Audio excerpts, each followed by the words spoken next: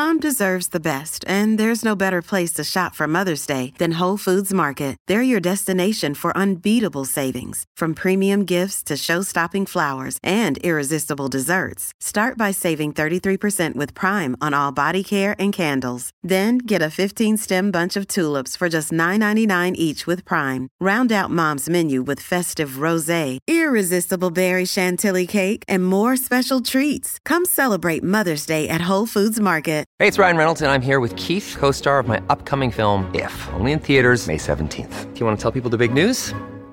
All right, I'll do it. Sign up now and you'll get unlimited for $15 a month and 6 months of Paramount Plus Essential Plan on us. MintMobile.com/switch. Upfront payment of $45 equivalent to $15 per month. Unlimited over 40 gigabytes per month. Face lower speeds. Videos at 480p. Active Mint customers by 531.24 get 6 months of Paramount Plus Essential Plan. Auto renews after 6 months. Offer ends May 31st, 2024. Separate Paramount Plus registration required. Terms and conditions apply if rated PG. Hello, everybody. This is Marshall Poe. I'm the editor of the New Books Network. NBN listeners like to read books and buy them. So we thought we'd tell you that right now, our friends at Princeton University Press are having a remarkable site-wide sale. You can get 50% off books, including ebooks and audiobooks, with the code 50, F-I-F-T-Y, at checkout until May 31. You can save some real money on Princeton University Press books. I encourage you to go there and check it out.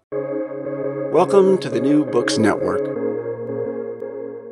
Hello, everyone. Welcome to another episode of New Books Network. This is Morteza Hajizadeh, your host from Critical Theory Channel. Today, I'm honored to be speaking to Dr. Ann Phillips. Dr. Ann Phillips is Emeritus Professor of Political Science at the London School of Economics. She previously directed the LSE Gender Institute. She's a very well-published author. Her books include Engendering Democracy, The Politics of Presence, Which Equalities Matter, Multiculturalism Without Culture, Our Body, Whose Property, and the Politics of the Human. And today he's here to talk to us about a great book she published with the Princeton University Press in 2021 called Unconditional Equals. And welcome to New Books Network. Thank you. I'm very glad to be here. Before we start the interview, can you briefly introduce yourself, tell us about your field of expertise, and more importantly, why you decided to write this book? Well, generally, I'm a political theorist. I'm probably best known as a feminist political theorist, but my understanding of feminism has always involved thinking about gender inequalities in relation to wider inequalities. So, Unconditional Equals continues very much in that vein, and I think what particularly sparked Unconditional Equals, which I kind of think of as a kind of almost like a summation of many of my thoughts about equality and inequality over many years. And maybe one always thinks that of one's most recent book. But what I mainly wanted to do in Unconditional Equals was to take on, to challenge what the happy story that we sometimes tell ourselves about the progress of equality. I mean, not the progress of material equality, because I think we're all well aware that we live in a world where material inequalities are, if anything, growing daily and are an enormous problem. But I think there's still a kind of comforting story that we tend to tell ourselves. And when I say we, I'm thinking particularly those in the West who tend to claim equality as a Western value. And we have very much this kind of sense that that we've kind of arrived at a point where we in the West now agree that all individuals are, in some important sense, of fundamentally the same value. This is evidenced by the fact that in democracies we give all adults the equal right to vote. So there's this kind of complacency about where we've got to in the progress of equality. And yet we look around the world, we look around our own immediate environment, and it's so evident that we do not believe that all individuals are of equal value. You know, one thinks of the class inequalities, the racial inequalities, the gender inequalities. In Europe, major problem of Islamophobia, anti-immigrant feeling. All of these things really give a lie to the idea that we live in a world where, you know, we now have reached the shared assumption that we're all of sort of fundamentally equal significance. What I wanted to ask in the book, or to explore in the book, is this something about the dominant ideas of equality that we currently work with that are contributing to this complacency, that are kind of contributing to this kind of easy, taken for granted assumption that somehow we have arrived at this condition of believing people equals against all the evidence? And the argument that in essence I make is that we're operating with a conception of equality that is conditional, and that we need to move to a fully unconditional understanding of equality. And that's the title of the book, Unconditional Equals. And yeah, you have a number of, you raise a number of great points in the book. We'll get to them, and also those conditions based on which this complacency is based, let's say. But before that, can you talk about you talk about in the book about your personal experience as well, how you evolved in your understanding of equality, and then you bring up this term, which I guess was used by some, was invented by some other theorists. I'm not sure. The Great Leveling, and then you talk about why income gap inequality is actually increased in the U.S. and also across the world since 1970s. So, can you tell us a little about your own personal experience, how you reconsider your ideas of equality or inequality, and then talk about why we've had this widening gap in inequality since 1970s. Yeah, I won't be able to explain all of that, but I think it's part of what contributed to the complacency that I'm talking about is that the 20th century, for much of the 20th century, particularly in the richer countries of the world, there was a kind of move towards lesser material inequality. There are all kinds of contributors to that. The two world wars were important contributors. I mean, lots of people got very rich during the world wars, particularly armaments producers, but that wars destroyed wealth. They eliminated some of the wealth. Also, of course, when countries are fighting wars and they're relying on their population, and in the course of the First World War, actually sending millions of their citizens to die, there's a kind of increasing impetus on governments to actually begin to address the needs and the concerns of the broader mass of their citizens. So there's a number of kind of elements that build into it. People also talk about how in the United States there was a lessening of population growth, partly lessening immigration through the 20th century, which meant that skilled workers were able to take advantage of this, unionize, and bid for higher wages. So lots of different elements go into it. But basically, much of the first half of the 20th century was a period in which a lot of governments were introducing taxations on the wealthy and on property. They were beginning the formation of what we know as the welfare state. You were getting a reduction in the discrepancy between the highest income and the lowest income, but also, I think, very significantly, a reduction in the differential between unskilled and skilled workers. So the way in which it's related to the complacency is that, I mean, I was born in 1950. I grew up in this period, 50s, 60s, 70s, in which one still had a sense of things were getting better, right? Things were moving. I mean, people very often nowadays say that people of my generation, and indeed the generation after me, could assume that we would have a better life materially than our parents had had. And that was certainly true for me.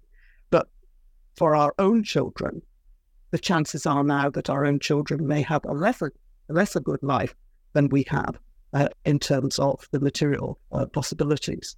So the kind of, basically, particularly in the Anglo-American countries, so the United States, the United Kingdom, also Australia and New Zealand, the English-speaking countries, the 70s was the kind of the point at which that turned around. And you got the rise of what people describe as neoliberalism, the deregulation, the kind of, incomes, the decline in trade union power, all of this moving into a situation where the differentials between the poorest section of the community and the richest section hugely extending themselves.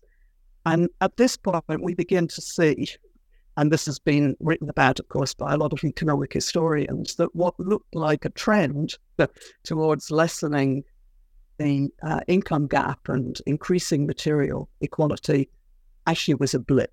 It was an unusual moment in which there was that process, and we're now perhaps back to the norm.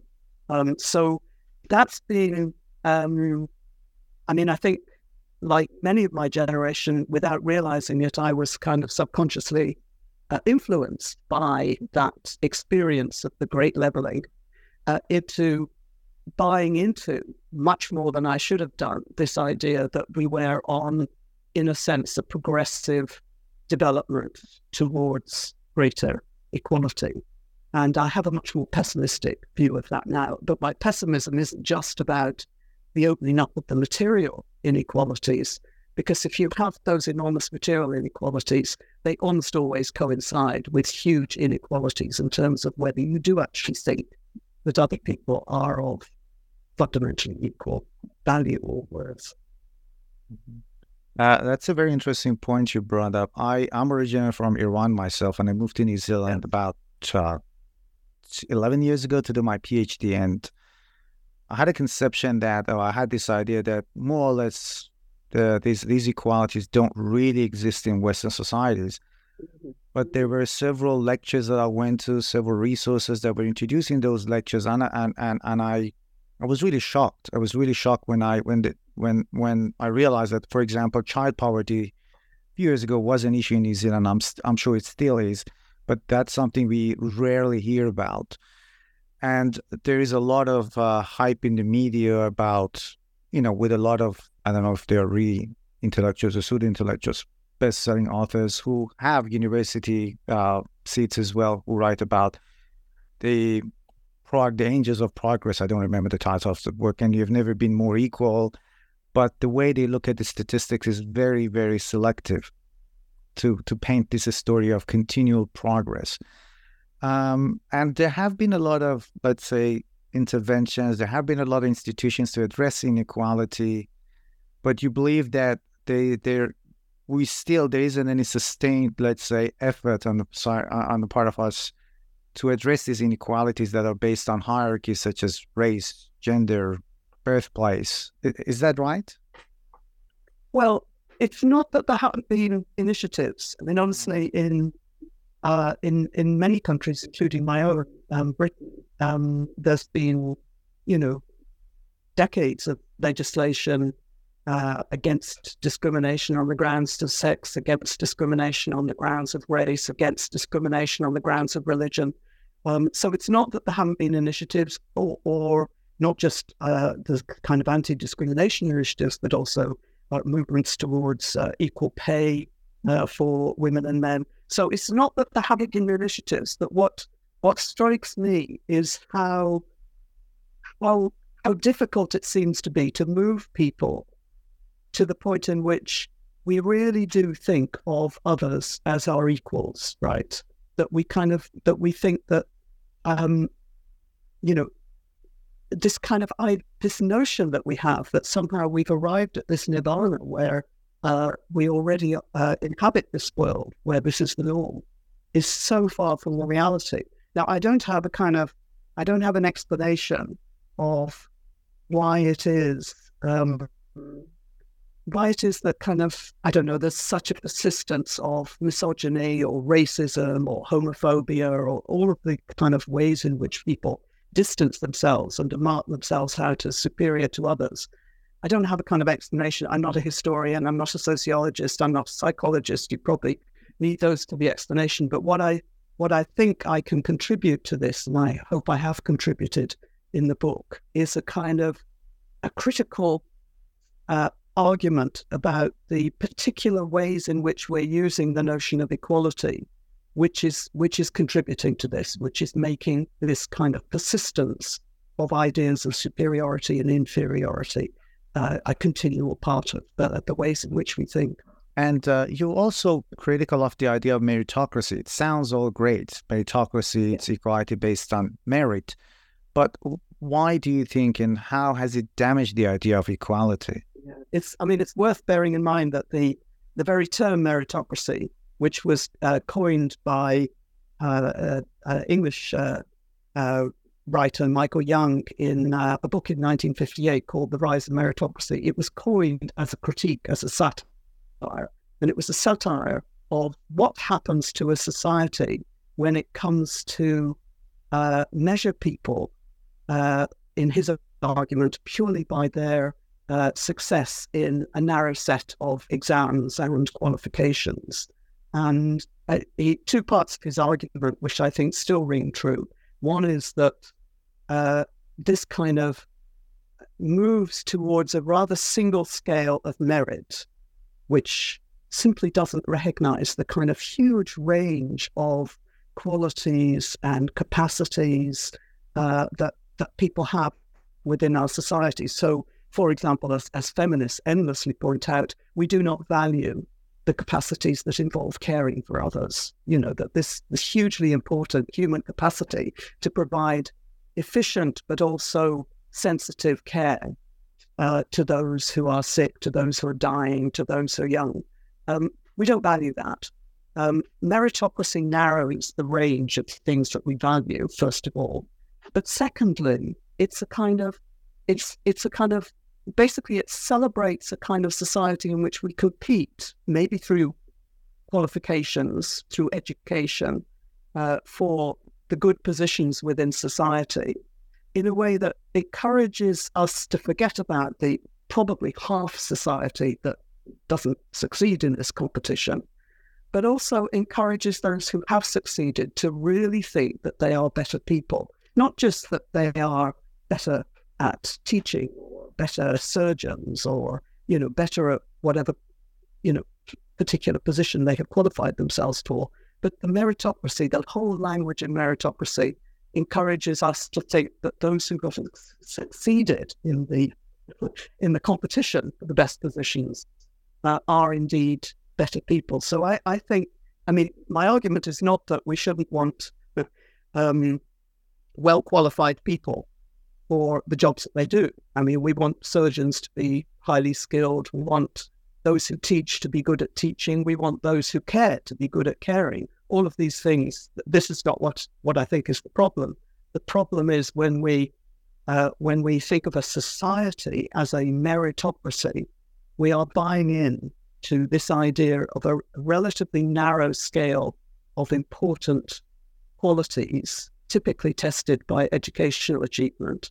And we're also encouraging the view that all that matters is those who actually succeed through the competition, the meritorious, who are then regarded as genuine meritorious. Sorry, it's just that they are genuinely not just good at their jobs, but superior beings. So I think, I'm with Michael Young in this critique in 1958, that this is a term intended satirically, and it's really extraordinary how it's been seized as a positive description of the kind of world that we would like to live in, which is not, in my view, the world of equality that I would like to see us moving towards. And our modern understanding of equality, again, is, in the book you argue, is sort of bound up with ideas of violence, colonialism, slavery, that part of history of Europe. How is this idea of equality bound up with those ideas? Yeah, well, I think, first of all, historically, I think there's very much a sense that when we talk about equality today, that we're talking, there have been ways in which people have talked about equality, through the millennia, right? Lots of different versions of equality. But there's a notion that there's a modern idea of equality, which is born broadly in the West, in Europe, in the round about the 17th century, lots of kind of people talking about in the state of nature, we are all equals. We are born in the American Declaration of Independence, we take it as a self-evident truth that, all men are born equal. And And that's seen as the kind of the characteristic of the kind of the modern idea of equality. And then through the 17th, 18th, 19th, 20th century, there's, as I say, this sense that people are talking more and more about equality, demanding more and more from equality. This is exactly the time in which you have the Spanish conquest of the Americas and the Caribbean, the development of the Atlantic slave trade, the growth of the huge British Empire through the 19th century in India, in Africa. Well, so all the violence of the slave trade and colonialism absolutely coincides with this moment in which there's hugely increased talk about the equality of human beings. And you think, well, what's going on here? What's going on here? Is this just an oversight that people didn't make a connection between the equality that they were talking about and the gross denial of people's equality, in which you buy and sell people as if they are things? Well, obviously, some people did point it out, and there was a lot of critique from anti-slavery and later anti-colonial activists. But is it just that they didn't notice? Or is there some way, that was my question, is there some way in which they're not just historically coincidental, but the growth of ideas of equality and the violence and brutality of slavery and colonialism? And I think, well, my argument is that to the extent that there is more than just a historical coincidence, it's because of the importance of the ways in which notions of nature have entered into modern ideas of equality. So the focus is very much, it's not anymore on the idea that we're equal in the sight of God, or that kind of God regards us as equals. It's very much, there's something about our nature as human beings that makes us equals. And of course, that's a wonderfully liberating notion and a potentially very egalitarian notion. But once you start talking about nature, you also focus in on natural differences. And this is the period in which you get the beginnings of kind of very strict racial classifications, racial taxonomies. It's the period in which people much more talk about the essential differences between men and women. I mean, this is something that grows up and gets stronger through the 19th, 18th, and 19th century rather than decreasing. So there's something about the kind of the use of nature, what we share in nature as the justification for equality, that provides an alibi for a focus on the natural differences that then justify the exclusion of full categories of people from this world of equals. So I think historically it's evident that they coincide, but I think in terms of the kind of the nature of the particular notion of equality we're able to use, there's also a reason that it's not accidental that the violence and the brutality and the exclusion of people coincides with this increasing seeming focus on the equality of all humans.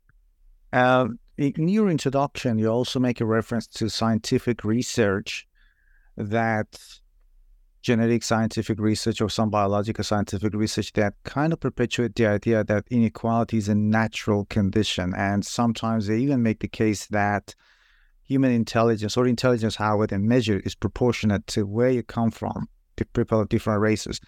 And I've known several people who do that kind of research, and they're really well-intentioned people, but they just stick to what they call scientific research. And I've talked to them, and they do agree that their results are based on generalization, that they sometimes tend to ignore, let's say, exceptions. And there are lots of exceptions to these scientific rules. But, and like I said, despite the fact that they're well-intentioned, but this is actually perpetuating that idea of inequality, or even justifying or ignoring these structural injustices that generate these inequalities. So what do you think of this new trend of scientific research that claims to have there's a natural origin to inequality? I mean, it's a trend that is, of course, countered by all kinds of other scientific research which challenges it. And so, there's a huge amount published on both sides, and I find it deeply infuriating that we still have to have these arguments. So it seems to me that it's not one doesn't have to deny that there are natural differences. I mean, it would be very odd if we were all born into the world with exactly the same range of capacities, potentialities, and so on. One of my sons is an artist. He's a freelance photographer. The kind of things he does, I have to minimal artistic talent. Another of my sons, well, the other of my sons, I don't have many of them. My other son is someone who goes through life unruffled, untroubled by whatever disasters befall him. I can well believe that these are just characteristics that were, in some sense, natural, though, of course, to what extent they were developed, increased, reduced by the circumstances of their lives, who knows? So, not a problem to say that there are natural differences, but first of all, why do we think of natural differences as natural inequalities? I mean, it goes a bit back to what I was saying about meritocracy, that it's kind of the ways in which we tend towards a very narrow selection of the many qualities, potentialities, capacities that people have, selecting out some of those that we regard as the kind of the ones that demonstrate superiority, without recognizing the kind of this huge range of human capabilities and human possibilities. So that's one thing, that the way in which people kind of move so fast from the idea that there might be natural differences to the notion that these are then inequalities, as opposed to we make them inequalities. But secondly, yes, the literature in relation to gender, half the human race are women and the other half are men. I mean, it's such a generalization. Race, I think, and I think many people argue this is a kind of very much an invented category, which kind of imposes on what we can sort of identify as differences in physiognomy or in skin color, and then imposes on that assumptions about intelligence, about personality, about attitudes to life in ways that came into being, again, round about a time at which you've got the development of the development of the empires of the last 400 or 500 years. So I think the scientists continue to debate. What I would say is establishing natural differences does not mean natural inequality, but also the attempt to kind of produce generalizations on the scale of either gender or some sort of constructed notion of what race is. I mean, it's I have very little confidence in any of that research. Though I do read some of it, and I do read some of the counter research that is produced. And good luck to the people who are carrying on debunking the science. And yeah. And as you mentioned, it's kind of sad that we're still having those arguments. You still need a lot of scientists to come. Women brain. Yeah. Let's talk about a non-foundational account of equality. That was a new concept to me. What do you mean by a non-foundational account of equality? So this is very much a kind of a term that comes up within the political theory, political philosophy literature. So there's a kind of sense that it's part of people thinking of a kind of a post, a sort of post-religion or post-metaphysics way of thinking about equality.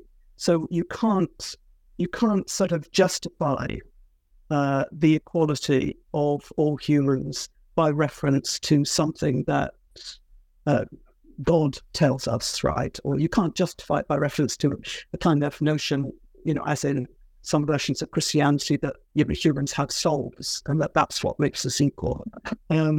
What people have tried to do in the kind of the more secular ways of thinking about equality is to say things like, well, human beings, think about the kind of ways in which human rights are talked about. People talk about all humans have this shared dignity, right? It's because of our shared dignity as human beings that we all have these human rights. Or people say it's because human beings, unlike non-human animals, have rationality.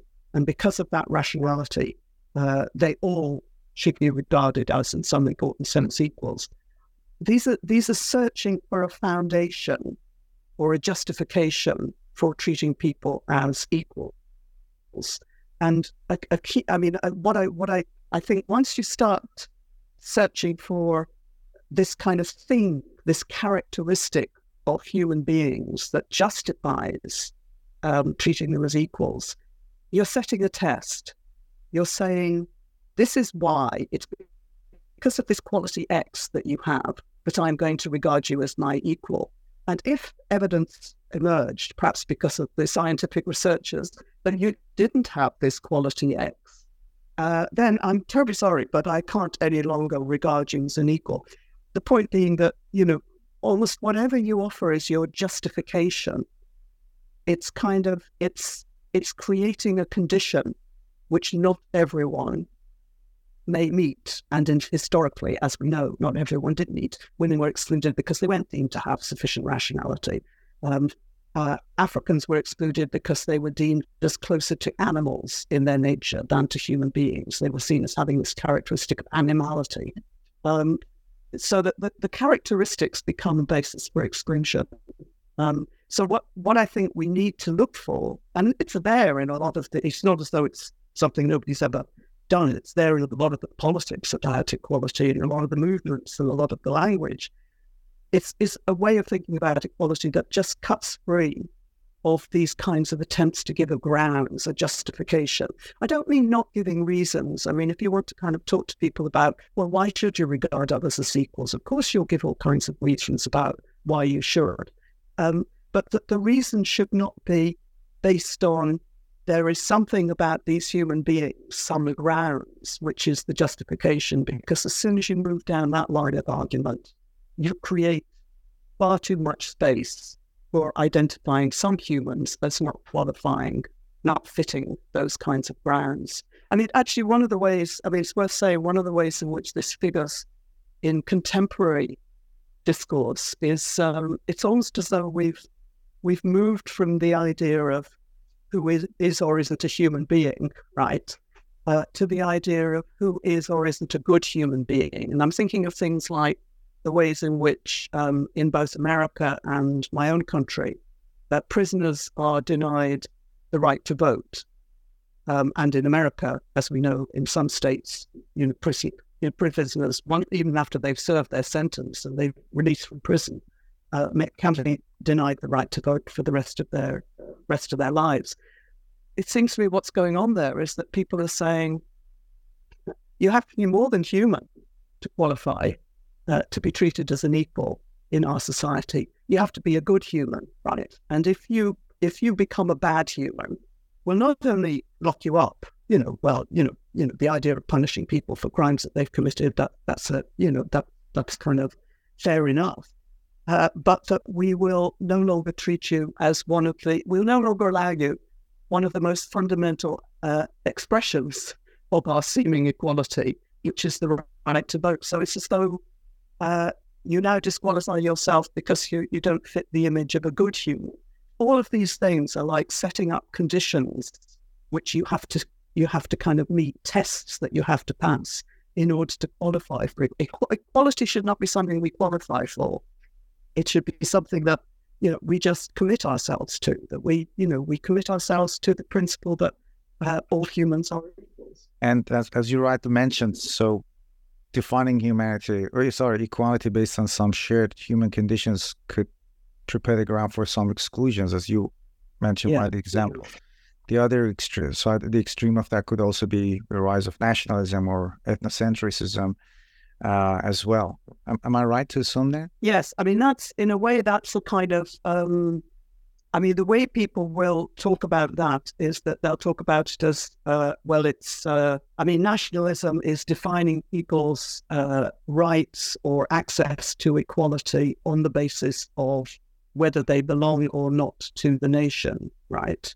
So it's like setting aside the question of whether you're a human being. It's whether or not you're it's a very narrow condition that's being set there. It's not just, are you a human being, but are you a member of the nation? And then, as we know, the nation is very often defined in ethnic terms, in cultural terms, in religious terms, which then exclude large numbers of people who had thought of themselves as members of the nation, but turn out not to be accepted as such.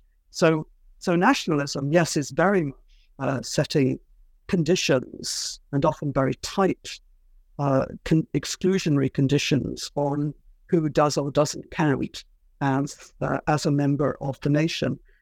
That, I think, is absolutely clear and obvious. I think it's a kind of a slightly more challenging argument to say that people are also doing that when they talk about the equality of humans. But it seems to me it's the same kind of process, that you're defining those who count as equals, or who are entitled to the rights and the possibilities that we offer people by reference to whether they have this particular characteristic.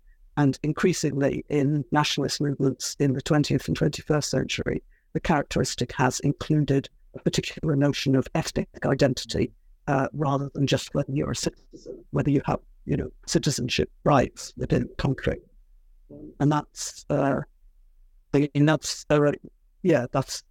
then that plays out in extraordinarily powerful anti-immigration movements in contemporary Europe, which are very considerable worry. Which is not to say, you can make an argument for immigration control, but the anti-immigration sentiment is much more of the form of immigrants are like they're totally different beings from the citizens of the country. It's not as though, and there is that kind of exclusion of them from even the category that is so deeply troubling. And what do you mean when you talk about equality as a political commitment? Yeah, that's so that relates to the kind of the critique that I'm making of foundational accounts of equality, because there's a lot of work in contemporary political philosophy which is trying to work out, well, okay, so we say that we're all in some sense basic equals. What is the basis for this? What is the justification for this? What are the grounds for this? What is it about us that makes us equals, and so on? So there's all this philosophical search for the grounds. And, and as I've said, I think that kind of search always leads with exclusionary possibilities. And I think one should move from that to something which is much more just acknowledging that equality it's not the conclusion of either a philosophical argument or an empirical investigation into, what kind of human being you are, whether you're the same kind of human being as I am. It's not the result of philosophical inquiry or scientific investigation. It's a political commitment, and it's something that has become this is where I do think this progress has become increasingly powerful as a demand and a claim over the centuries, that people insist on their equality, they claim their equality, they commit themselves to equality. But we need to recognize that it is a political commitment rather than, it's not something you can prove. You can't prove that we're equals. You can't prove that either by scientific research or by philosophy. But you can make a commitment to this. And I think that that's what political movements calling for equality do. They commit themselves to equality as a sort of central value that they are pursuing. And I think that that's a much more healthy way to understand what we're doing when we talk about equality than to think of it as something that we're trying to establish, we're trying to justify, we're trying to prove. In which case we do get rather vulnerable to some of the scientific research that you've been talking about, because if you put it into the realm of proof, and then somebody comes along and says, "Oh, we've discovered that, this group doesn't have characteristic X, but that group does," you're very vulnerable to that. But you shouldn't be vulnerable to that, because equality is a political commitment.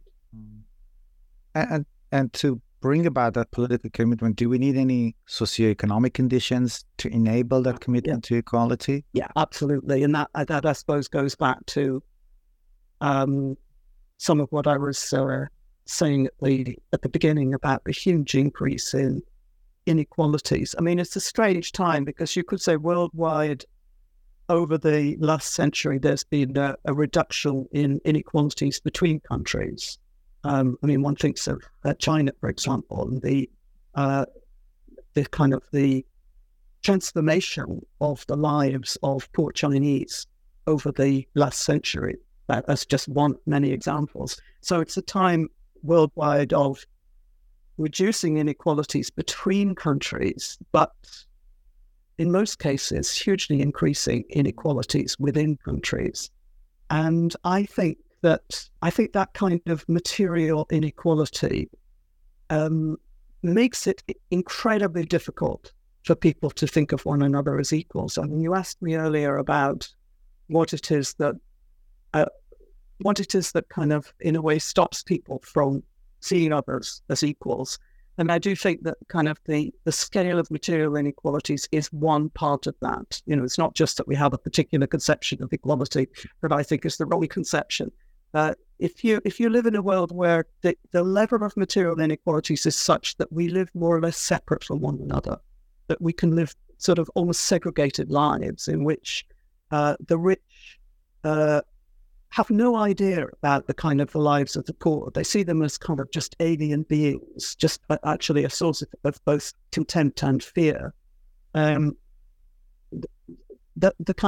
poor have equally no knowledge other than possibly a wish that they could share some of the resources of the rich. It's not a world that generates that sustains the capacity to really think of one another as people like oneself, right? So I do think that one of the ways in which we move further and further away from the possibility of really thinking of one another as equals is that we live in a world where the scale of the material inequalities actually makes us live in separate worlds. So that's kind of that's one thing that I'd say. I mean, the other thing is just that, you know, all of the achievements that we've made in terms of political equality or legal equality or civil equality are continually undermined by the material inequalities. So, the right to vote, obviously, we know that doesn't deliver anything like an equality of influence in politics because, you know, people there, you know, those who have wealth, contacts, influence are able to have much more influence on public policy than those who simply cast their vote in the ballot box every 4 or 5 years. We also, things like equality before the law.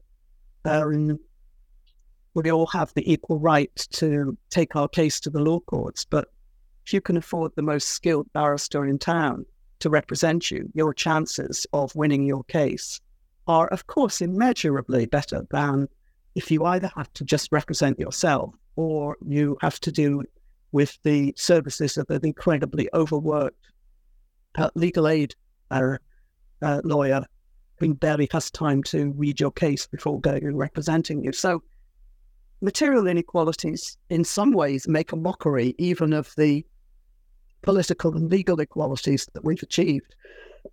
But I think they also hugely eat into our capacity to think of one another as beings like ourselves. There is another question I'm really interested to know more about, and I've been interviewing different people, and when the timing is right, when the topic is right, I usually pose this question, and that's about identity politics. So there are two groups of people who dismiss identity politics. One of them is, of course, the right-wingers or conservatives who completely deny any kind of the existence of any inequality and injustice. So that's a different case. We don't want to talk about it. But on the other hand, there are a lot of people, liberals or those on the left, who dismiss, but mainly those on the left, who dismiss class politics, identity politics, because not that they're against, let's say, racial or gender inequality, but they say that to bring about equality, we need to focus on economic means, and they are sometimes labeled class reductionists. So do you believe that equality is only achieved through these economic avenues, and or should we dismiss identity politics and focus on the economic aspects to bring about that political commitment that you've been talking about? So I very much resist, and I have, I think, throughout my writing, throughout my career, resisted the idea that there's identity politics on the one side and there's questions of material inequality or class politics on the other side. So I come at this, through my feminism, and feminists from very early on were rejecting the idea that somehow through mobilizing around issues to do with gender, that we were undercutting the more important class politics of our non-feminist socialist comrades. That kind of opposition has kind of stymied so much politics over so many decades, and indeed is still very much creating problems. It's also, I think it's kind of part and parcel of what I've been trying to say about the kind of the current ways of kind of thinking about equality at the moment, and this complacency that I started with, the complacency about we already live in a world where it's taken for granted that we're all in some important sense equal. I think those who want to reject identity politics, a lot of them actually buy into that complacency. They think, what are women going on about? We already live in a world in which men and women are they're recognized as equals. We realize they had a hard time for many centuries and that they were denied the vote and they were denied the right to own property and denied this and the other. But we're way beyond that.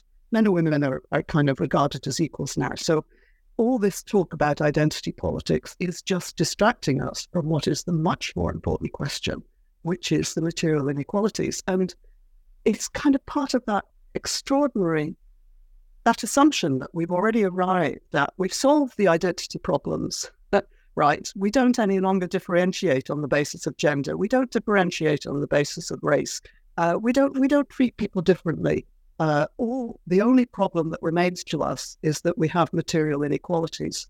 It seems to be so far from the reality that the identity, the so-called identity issues, I don't like the language of identity politics very much, but the reality of it, which is to say that it's the ways in which, whether or not we are regarded as inferiors, that there are ways in which people are regarded as and treated as inferiors, which have often coincide with them being materially disadvantaged, but they're not entirely identical to that. And that's something that we need to continue to take account of. So I think you could always come up with some aspects of identity politics which do seem to have, in a way, lost contact with the material realities of the world sometimes. But fundamentally, these are all part of the inequalities that we are facing, and you cannot, realistically claim that we've sorted out all the things that people obsessed with identity politics are worried about, and can therefore happily just concentrate on the material. That dichotomy, to my mind, just doesn't work, and it's something that in many of my writings I have tried to challenge. So no, I wouldn't dismiss identity politics. No, actually, one of your colleagues from Columbia University I was talking to about a year ago, I posed the same question, Bernard Harcourt. So I posed the same question, and he more or less gave me the same answer as you did. I'm interested also to know more about a relational account of equality that you talk about in the book. What is a relational account of equality?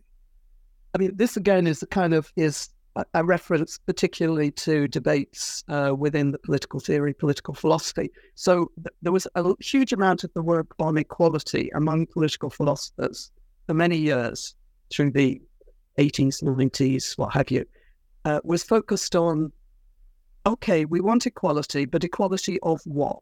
What exactly are we trying to equalize? Are we trying to equalize resources so that everyone has, exactly the same parcel of resources? Are we trying to equalize opportunities so everyone starts in the same starting place? Are we trying to equalize people's welfare so that those who have greater needs, perhaps because of disability, actually are entitled to more resources? Endless debates about exactly, what do we mean by equality? How do we distribute things to ensure that we get equality? And this has been very profoundly criticized by a number of theorists, including Elizabeth Anderson, Samuel Scheffler, John Wolfe, who tend to be described now as relational egalitarians, who kind of pull us back to a huge amount of what people care about when they care about equality is whether people relate to them as equals. And that if you just focus on these kind of questions about exactly what things are we distributing and in what kinds of proportions, you're actually losing sight of the real thing that people get. People feel that they're challenging when they're challenging inequality. They're challenging hierarchy. They're challenging domination. They're challenging oppression. They're not just challenging an unequal distribution of resources, though that's clearly part of it. They're actually challenging that people are treating them as inferiors. And maybe they're treating them as inferiors because they have lesser resources, which goes back to the point about you can't separate these two out as if they're separate matters. But that, it's how people relate to one another and what it means to relate as equals that is crucial. I mean, I'm a bit critical of some of the so-called relational egalitarians because I think in their case, some of them do move a bit far away from thinking about the challenge of material inequalities and move in the direction of saying, as long as we all have enough to be regarded as full citizens, then that's all we need. And I think huge material inequalities matter much more than that. But generally, the idea is that instead of just thinking of equality as a kind of matter of distributing things more fairly, think about what is a society in which people actually relate to one another as equals. What would we need to create and maintain that? And as a final question, which one do you think is more important, to define equality and justice, or to identify different forms of injustice or inequality? I'm glad you asked that, because very often when people talk to me about the book, I consider it an important part of the argument. People very often don't focus on that part of the argument. I think perhaps just to go back a step, and it relates to some of the debates within feminism. I have had through my life rather a kind of a clear idea of what I think equality between the sexes involves. And for me, it basically would involve there no longer being any presumption that because you're a man, you do certain sorts of things. Because I'm a woman, I do other sorts of things. So there'd no longer be any presumption that women typically do the caring work and men typically become engineers or whatever it might be. That in that sense, men and women would in a sense, they'd become interchangeable. That there would be no gender hierarchy. There'd be no gender division of labour.